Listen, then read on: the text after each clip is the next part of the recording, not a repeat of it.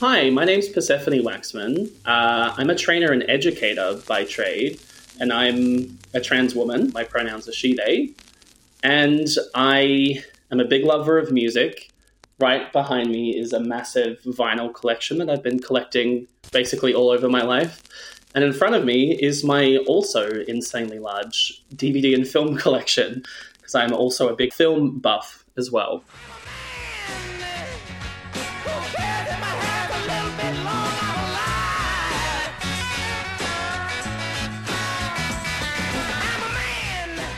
This is To Be a Man, a podcast that explores the experience of masculinity through the lens of different people. I'm Gemma, and I made this episode with Persephone on Bundjalung country in northern New South Wales. I'd like to offer my respects to the rightful owners of these lands and acknowledge that sovereignty has never been ceded. Just a heads up, this episode contains discussions of homophobia and transphobia and the use of explicit language.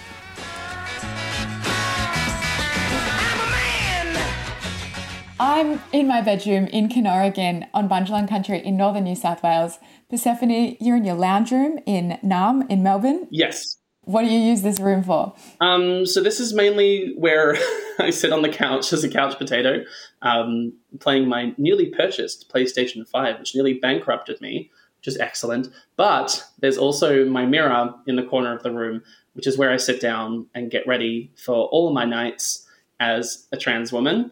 It's a lovely routine. I do my shower, I moisturize my face. I try to shave my face as down to the bone as I can. I can't always do it. Do you cut yourself? I still cut my leg shaving. Oh, I cut my face all the time. It sucks. I sit in front of my tall mirror and do my makeup and tuck myself before I go out. Okay, and what is tucking yourself? Do you have to wear something special? I'll give you a full definition. It's essentially putting your penis in a place, and your testicles and balls as well, in a place that makes it look like you have a feminine crotch. So that usually includes pulling your dick back into your butt cheeks and taping it so that your butt has the same shape as it usually does and that your penis is hidden. That can be really dangerous because your penis was not designed to be where your butt is. And there's lots of bacteria where your butt is, so you can introduce a lot of gross things. So people usually put a tissue underneath and then tape it up so that it sticks. But it's I find it personally very uncomfortable. So I usually get a pair of slightly too small underwear, pull it back, put the underwear on, and there's usually enough tension that it leaves enough room that the crotch looks smaller. But I probably would never go to the lengths of using tape because there's hair there as well and you'd have to rip the tape off every time. Surely that would make doing a wee tricky. Yeah, you have to untuck every time you have to go to the bathroom. And I, viewers cannot see, have a 2.2 litre bottle of water that I drink most days. So I need to piss all the time. And what's your makeup routine look like when you're going out? So a lot of trans girls like to wear concealer to conceal the 5 o'clock shadows, which is something that I cannot escape. Listeners don't know, but I have naturally black hair, and that shows under the skin, under the follicles usually, because it's quite thick black hair. So I usually have a 5 o'clock shadow all the time that I can't get rid of. And I don't think I can bother creating a concealer and foundation routine. I don't think I care that much. I'm actually going through the stages of electrolysis at the moment, which is removing hair from the root, but that takes a couple years nearly. So I personally like to do my makeup as naturalist, but I like naturalist. I usually just put a bunch of mascara and eyeliner on just to make my eyes pop, and lipstick. That's usually it. And what's your go-to getting ready tune? I actually have a playlist. Maybe we can link. It's a playlist that I've created that embodies the mood of that Uber's here in 5 minutes. We have to get ready right now. So there's lots of hard-hitting songs for okay, we got to get ready. The Uber's nearly here. And I have to scull my drink. That's the mood I go for. In this house, there's some whores in this house. There's some whores in this house. There's some whores in this house. I said certified free, 7 days a week. Wet ass pussy. How do you identify your gender? I'm a trans woman. My pronouns are she, they. I've been on hormone replacement therapy for nearly 3 months now. And what's one really cool fact about my HRT journey is that my birthday is a week before my HRT birthday, which I'll be celebrating on the 28th of September every year going forward. My real birthday is 9 days before that. So I get double birthdays now, which is awesome. True. Is that 2 star signs? No, it's still just Virgo. Sadly, double Virgo. God. Can you tell me a little bit about what that journey has been like for you? Well, Gemma, you've actually a little bit of a part of the journey, because I did write a piece for your online publication, Anakilic, kind of as one of the big realization moments on my journey. Finding my womanhood 23 years later. It was beautiful. Yeah, exactly. But the journey has been long. I think what a lot of people don't know, especially maybe potentially cisgendered people don't understand, is that the trans journey is really long and winding, and it can sometimes hit you in an instant, but when it hits you in that instant, you actually realize that it's been there all along. So the journey has been long, but it really only kind of kickstarted this year when I became much more aware of myself and my identity. I moved out of home for the first time at the start of the year, so I just had also been in lockdown for a big portion of 2021. So for that reason, you just kind of cook away with yourself. You sit in your own broth, really, for a short while. You get to know yourself a lot better. And being my own person, being in a really lovely relationship as well with someone that educates me on gender identities often also really helped. So it was always there. The transness was always kind of behind the curtain. I just kind of had to reveal it, so to speak. And that kind of really kickstarted this year. Okay. I'm going to wind it back to your childhood. When you were little, I guess you were identifying as a little boy. What expectations were there around being a man and around expressing masculinity when you were growing up? My home life was quite gender neutral. There wasn't any real intense gendered expectations on me. My parents are very, very supportive of my gender identity. But even then, I don't really think they were pushing me into a certain corner of masculinity. Nothing was forced onto me. I actually love looking back on photos of myself, particularly between the ages of about 1 and 8. And the fashion sense, because obviously I wasn't dressing myself, my mum was fabulous. I'd wear some of that stuff now. In terms of interests as well, sports wasn't particularly pushed on me. When I said I didn't like it, my parents, slightly disappointed, but weren't, going to force me to do football or else. I always loved musical theatre, video games, movies, and music as well.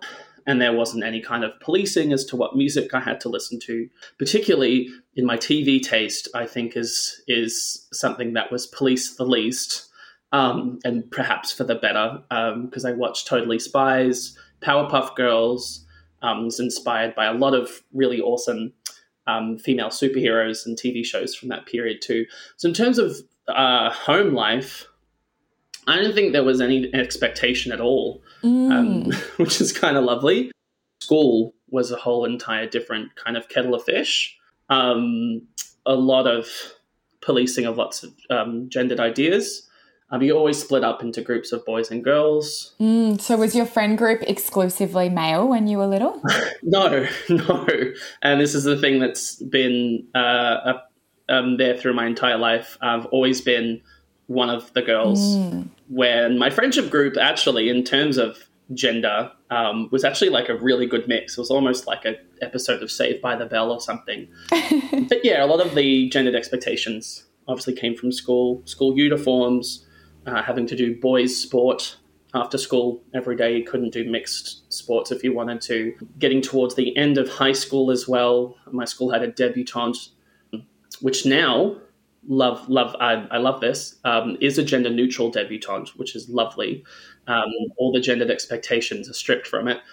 So there's no disgusting Christian thing with it where you're not debuting women anymore, which I think is great. And then, I guess through formals as well, there was a general expectation that you had to come dressed as a certain way. I probably wouldn't have been caught dead wearing a dress going to formal, but if there were different expectations on gender and gender identity, maybe it would have been completely different. Yeah, you might have felt more liberated to be able to wear whatever you wanted. Yeah, I didn't even consider it. I didn't know it was an option at all. And that's probably what it comes down to. Especially when I was at school, you couldn't even have thought that it was possible for someone who was assigned male at birth to rock up to something in a dress or wear makeup if they wanted to. Did you feel like you ever had to modify your behaviour to be more masculine when you were little because of social ramifications? Yeah, definitely. Sports was the big one. I had to learn how to talk about sports because all of the male-dominated activities was usually having drinks for the grand final or going to the footy or watching the Ashes Test cricket. In those environments, I was probably wanting to talk about the latest single that the Arctic Monkeys had dropped, or I wanted to talk about like the latest film that I was really enjoying, but everyone was like, no, shut up, we're watching the cricket or we're watching the footy. We have to talk about footy and sports and stuff. So I kind of, I guess, pulled back what I wanted to talk about and learnt from my environment and started to talk about what things boys are supposed to talk about. I had to modify not only what I talked about, but the way I talked as well. And this is probably the biggest scar I have from this. And this is my talking voice. It's the voice I have right now. I probably have to pitch my voice down a little bit, talk in a bit more of a loud way, because if I rocked up to everything and in the sports things talking exactly like this, I probably would have been ostracized and people would say, oh, that's a gay voice you're using. One of the things that I have accidentally taken away from this is having a deeper pitched voice, because I think it was kind of like sink or swim with it. If you wanted to talk to other guys, you had to talk like one of the bros. The hormones that you're taking, do they have any impact on vocal cords? Not at all. If you're assigned male at birth person and you're taking hormones, the main thing that's not affected is your voice. Vocal training is some things most trans women have to partake in, and I'm learning quite a bit. And when you're going through puberty with boys, your voice just drops. Like a sack of potatoes, it just drops down and you have no choice around it, and that's why you get all the squeaking voice cracks. I'm pretty sure it's irreversible unless you have surgery, but that's invasive and probably very painful. So you can just train yourself.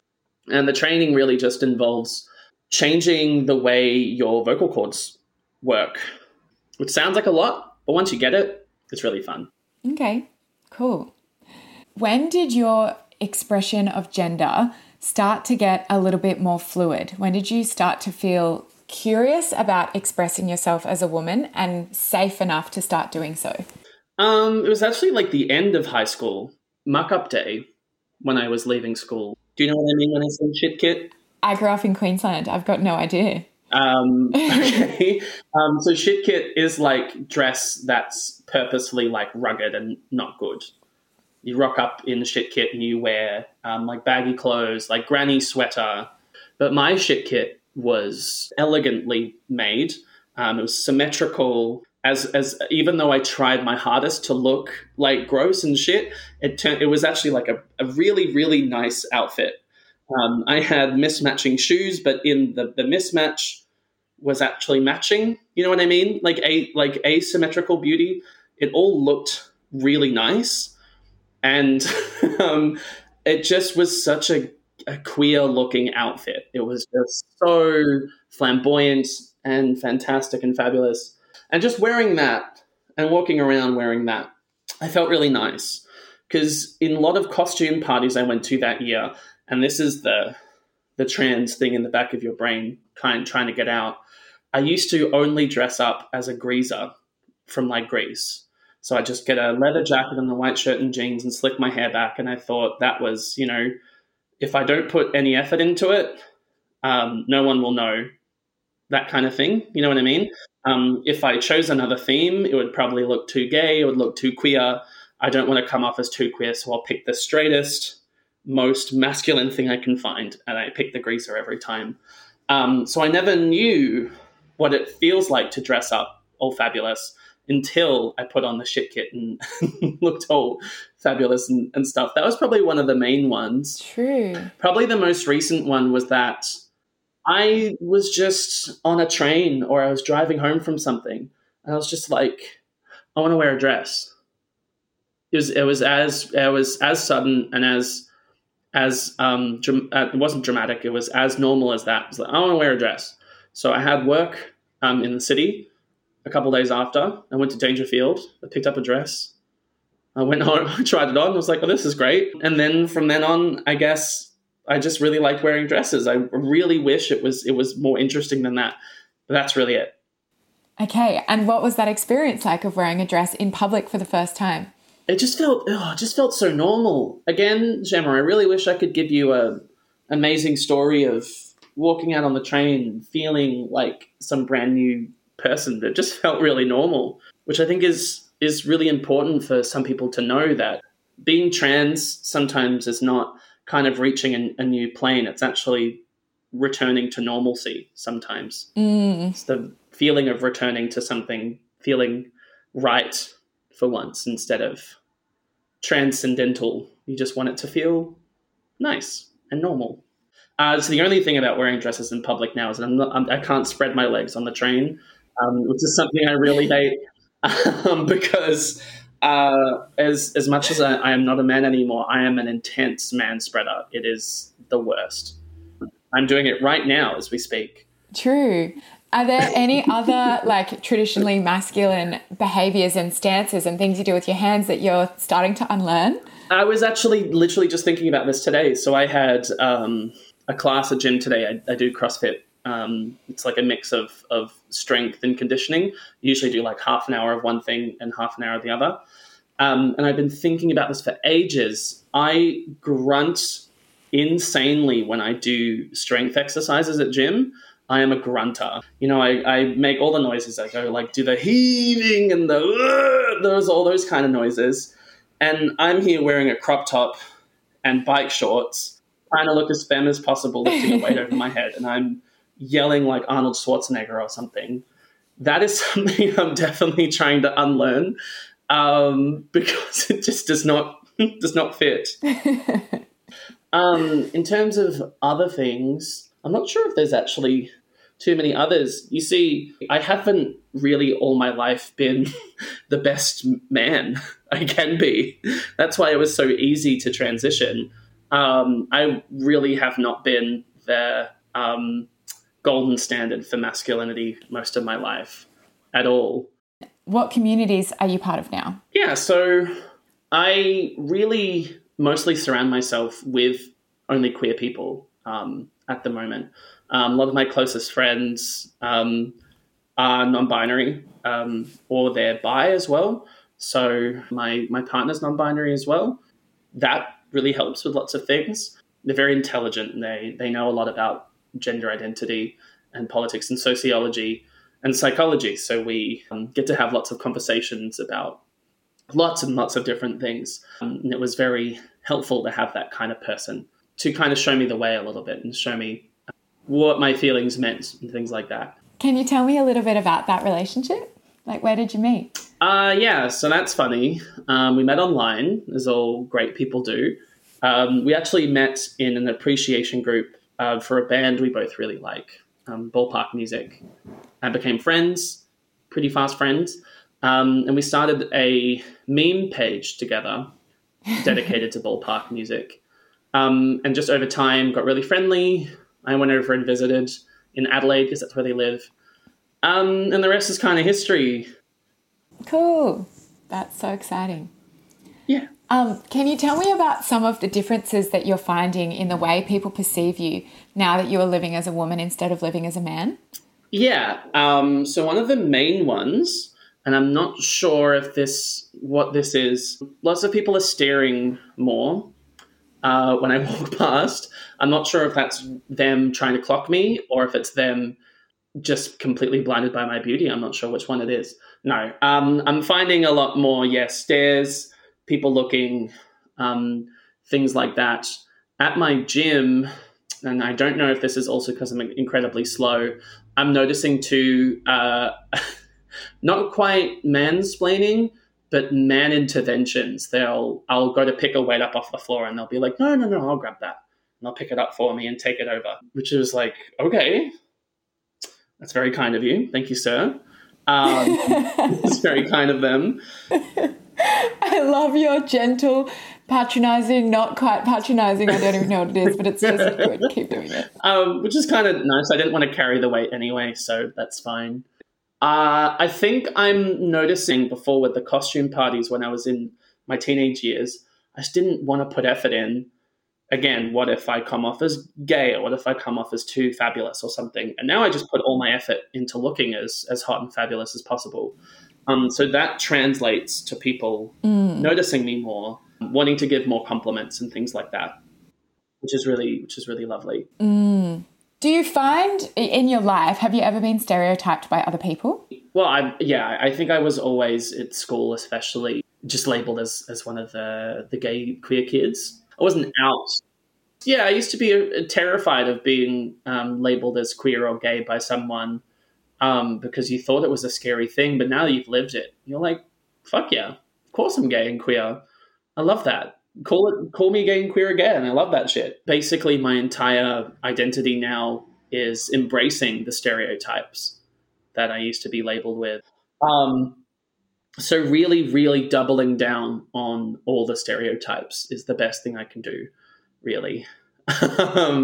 Because some of the stereotypes are mostly put there by people who are not gay, who are not queer, who are not trans.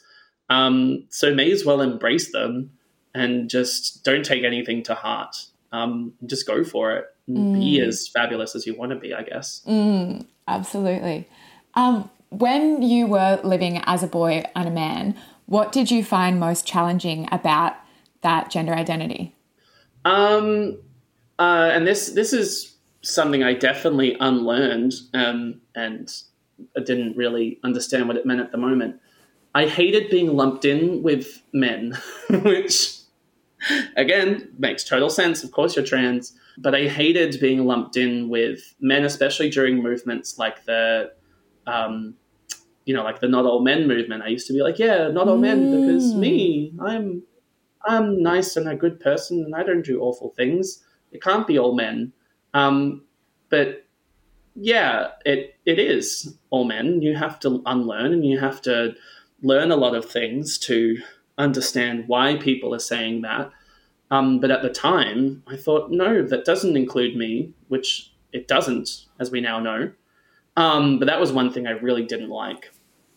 Yeah, was being lumped in with everyone else.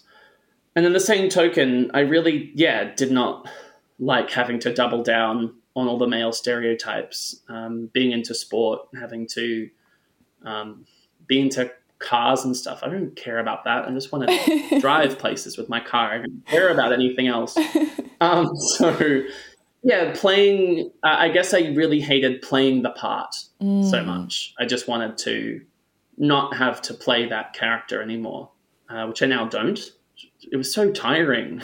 It's like being an actor 24/7. Even Hollywood actors get a break. They get to go to a trailer and take the makeup off and have a break. But when it's you and that's the way that people expect you to be, it's 24/7. It's tiring.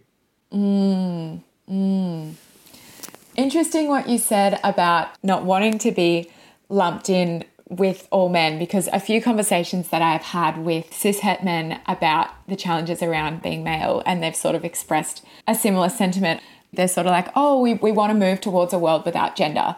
And I'm kind of like, yes, I fully see where you're coming from. But at the same time, like if you want to liberate yourself from the gender order, that is so fabulous, go for it. But there is still so much structural inequality that needs to be addressed.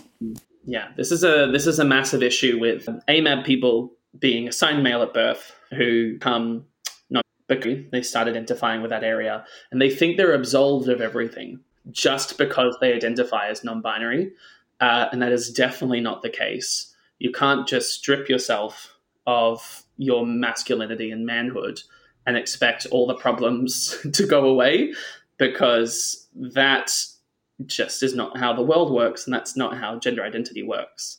You have to do the unlearning, understand your privilege as coming from being assigned male at birth and moving on to another identity.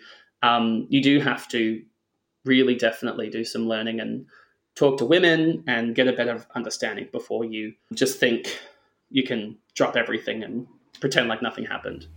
That is such a great answer. Thank you. That's okay. On that note, what is your journey into feminism looking like? Like, how are you going, like, embracing feminism now that you are a woman as well? I always like to think that I was very much a feminist before I transitioned. Yeah, I feel like it's much easier for me now to argue for women as a woman now than it is to argue as a man.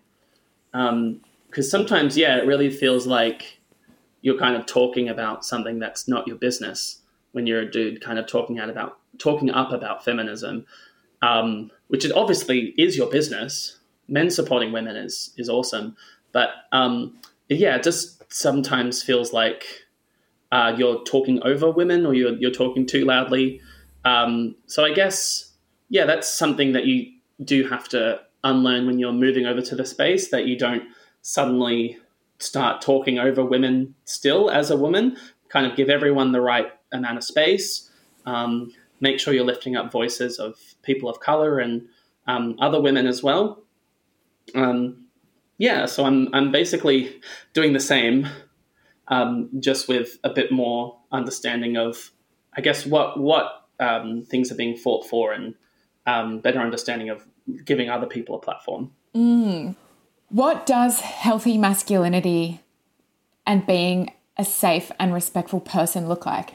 It is a tough thing to answer because I think there are a lot of forms of healthy masculinity out there, and they come in different shapes and sizes.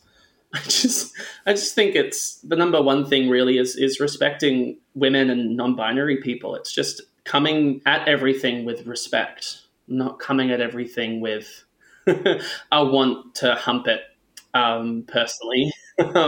Coming at everything first with respect.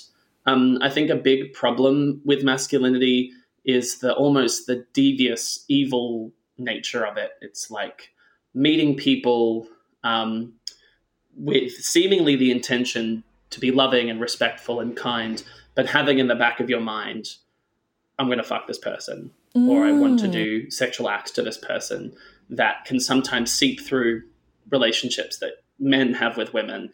The inherent need to sexualize someone is not healthy in anyone, but especially with men, you have to really make that voice shut up, put it in the back of your head, put in a prison in the back of your mind, come at everything with a sense of love and respect for people. Because I feel like that's where all the nasty things take a turn, is when it seems like you're coming at everything with kindness and respect, but you're really not. So I think, healthy men and healthy masculinity is really just putting respect and love first. So that, permeates itself in being like a loving father, a loving brother and sibling to other people as well. Just putting kindness before violence as well, because it's so men just love their violence. I love violence too sometimes. I love playing like violent games or watching horror movies and stuff, but kind of packing away the violence. If someone arcs up to you, you're out at a bar and everyone's drinking and someone says something, not putting your fist first, talking about it first. Instead of grabbing the guy by the shoulder and socking him in the face, grab him by the shoulder and ask, hey, why are you yelling at me like this? Why are we having an argument? Actually talking things through. Because when you use your fists first, you're not going to get anywhere.